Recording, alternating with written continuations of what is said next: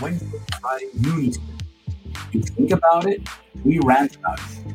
Let's see us live on Facebook.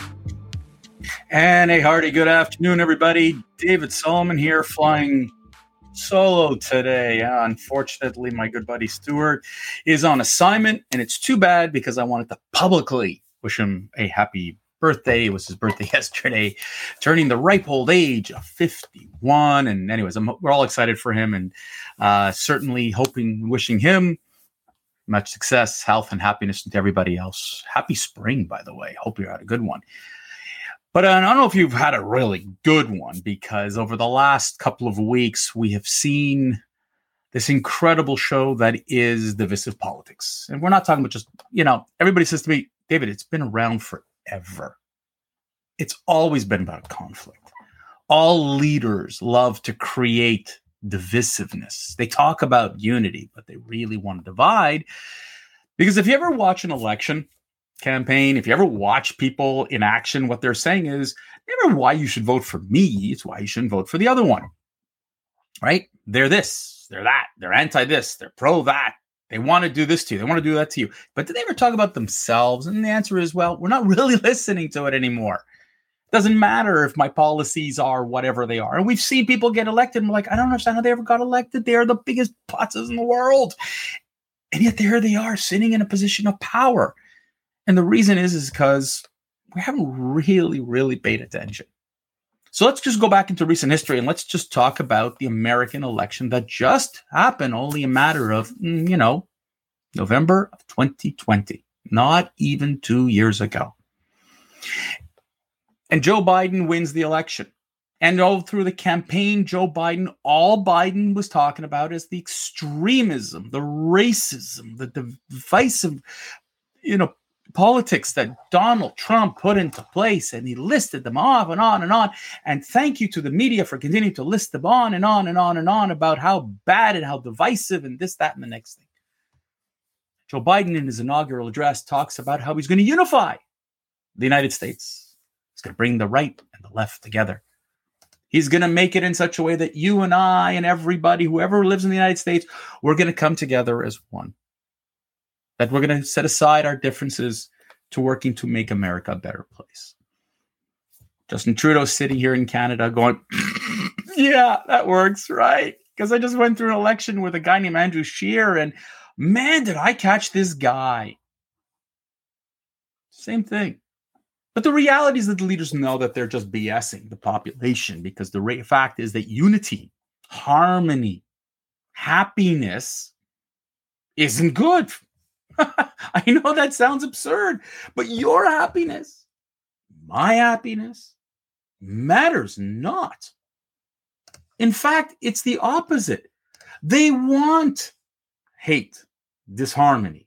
They want you to be angry at the other side so that you could vote for them. And so here we are in 2022. And only in the last week or so did we show proof positive of how divisive politics can really work. So we've seen right now that the Supreme Court, we saw what happened with Roe v. Wade. We see the reaction of the population. We see it. We see how people have come out and shown that either you're pro-women or you're against women. Imagine that. So if I don't agree with abortion, if I think that abortion in certain circumstances is wrong, I'm anti-woman. No, I'm not. I just don't believe in abortion as a form of birth control. That's my personal feelings. The laws are different. But in this case, the Biden administration, Democratic leaders, far-left activists, you name it, aren't letting you go there. What they're saying is either you give a woman a choice or you're anti-women. And therefore, the conservatives, Catholics, all those extremists are anti-women. Divisive remarks, which are far from true. But why should it matter? It doesn't make a difference. But the administration here has picked up on something going, oh, we have ourselves a really juicy thing here. we're about to lose the midterms. And here's a great opportunity to take back votes, to show Republicans, conservatives, Catholics, you name it, as anti-women, anti-pro-choice, anti. Oh, come on, enough is enough.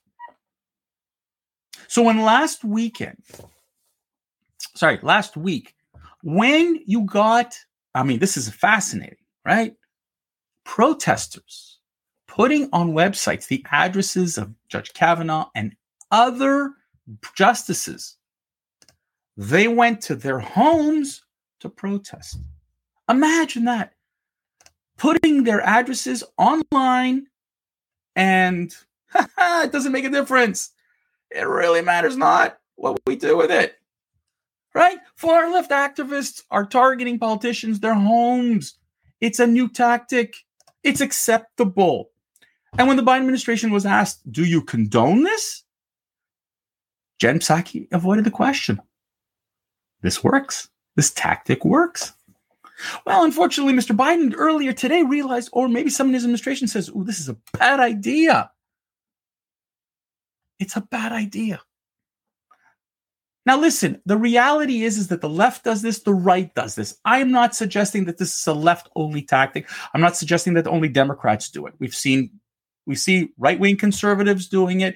We see the left wing. I'm just bringing to the table what we're seeing today. You know, it's funny because here's the story that you keep hearing is that when it comes up to Roe v. Wade, if you are against, a woman should have a right to choose with her body, but when it comes to COVID, nope, the government makes the choice. And the conservatives flip it by saying women should not have, there shouldn't be the choice, but leave my body, my body. It's just hysterical. So I'm not suggesting one side is right and one side is wrong. I'm just putting together what's been happening here on the table. The thing that upset me and aggravated me the most this past week was the following: that Joe Biden has decided that MAGA supporters are the most extreme in recent history. That's right. That if you are a Make America Great supporter, you're the most extreme. Do you know what that means? That means that that Americans today who voted for, let's say, Donald Trump, or let's say in other places, do you understand what that means? That you're saying that 72 million Americans are extremists? What a load of crap. And this is what pisses me off. This is the man who stood at his inauguration on January of 2021 and said, let's unite America. And he turned around and alienated 72 million Americans by claiming that they're the most extreme in recent history. Come on. Then let's go even further. His claim is first we go after the abortionists, then we go after LGBTQ children, that they could be the next target. In what world is this? Where did he pull this rabbit out of the hat? It's simple. Divisive politics to get elected. It's amazing to hear and to see that this administration goes unchallenged. The media lets it alone. Social media lets it alone. It really matters not. If you call it in Florida the anti-gay bill, it's got to be anti-gay. Doesn't matter fact. The problem is, ladies and gentlemen, we live in a headline-ridden world where all people are doing are listening to headlines, sound bites, grabbing a line out of Facebook or out of Twitter or out of Snapchat or wherever it is and running with it without checking the truth, checking the information, validating its sources. Now, here's the kicker. If you look at when we talk about Black Lives Matter and we talked and exposed them here on this podcast, we were called racists. But in reality, when you dug in, you realized that they were the racists, that they have put forward policies that are hurtful. Doesn't matter. And the Democratic Party loves Black Lives Matter because it creates that divisiveness in order to get reelected. Now, good old, we have two examples here in Canada about how this is wonderful. And one of them is our good buddy, Justin Trudeau. And he's sitting there rubbing his hands going, oh, do I know how to screw the conservatives in Canada? We're going to go after them with abortion again. It's how Trudeau won in 2019 against Andrew Scheer. And here we are again in 2022. He is going to screw the Conservative Party by challenging them on abortion, something that has no place in Canada. It's on the table. It hasn't been discussed. Crazy is that there's no law. There's no law. Now, he pledges that he's going to protect abortion rights in Canada because that is what liberals do. The Conservatives are anti-abortion, and nobody's challenging them. Nobody said anything to them that's not the facts, but it's a good soundbite. Let's go with it. Divisive politics. And my most recent example is the king of divisiveness. The man who's going to ruin the province I'm living in, François Legault. He has decided on his own to really divide French and English in Quebec. Great example, comparing the French language bill to Ukraine, right? Ukraine is invaded. It's being destroyed by the Russians. And in order to protect the French language, it's threatened like Ukraine.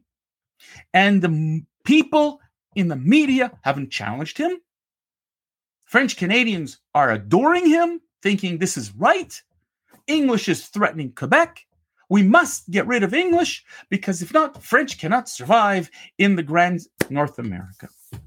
Folks, do you understand what we have done here?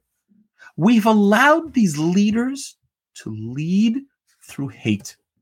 We've allowed them to lead through divisiveness. We have not challenged them. We have not gone after them hard. It really doesn't matter when Hillary Clinton insulted the millions of Americans that voted for Trump. Yes, Jennifer, she called them deplorables. That's Hillary Clinton. And she's now brought on to all these MSNBC, CBS TV shows and news shows to what? To further position the Republican Party as the party of hate, the party of racism, anti-women, anti-Black, anti-Hispanic. So why is the Republican Party growing so much with Blacks, Hispanics, women? It's because they're tired of being used as pawns in the political game world. They're tired of being told, life's shit for you. We're going to make it better, when in reality, they're not. Montrealers, English-speaking Montrealers, are sick and tired and are voting against the governments and the parties that won't support them. In fact, they're leaving the province. This is the result of divisive politics. Justin Trudeau is getting creamed by the right because of the lies. How he positioned the Freedom Convoy as hateful individuals, and all they wanted was to get rid of COVID. This is the problem. We lack the leadership with the intestinal fortitude to tell us the truth. They love this political crap. They love to sugarcoat, pretend, lie, embellish, whatever you want to call it.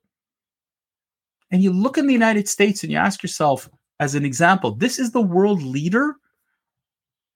There's civil war on the horizon. We talked about this last week, Stuart and I. The more they create this divisiveness, the more they position this in hate, the more they put this type of rhetoric out there, the greater there's going to be an explosion. We've seen it. We've seen attacks. We've seen a Jewish mayoral candidate attacked by a Black man. No comment by the media. No comment altogether. Divisive. White against Black. Divisive. Thank you, Mr. Biden, for pushing that forward. A man who sits there and is proud to have lunch with segregationists, but that's okay. To say that DeSantis is anti-gay, There's no validity behind that. Divisiveness. And on and on and on. Ladies and gentlemen, enough. The divide and conquer politics of 2022 must end.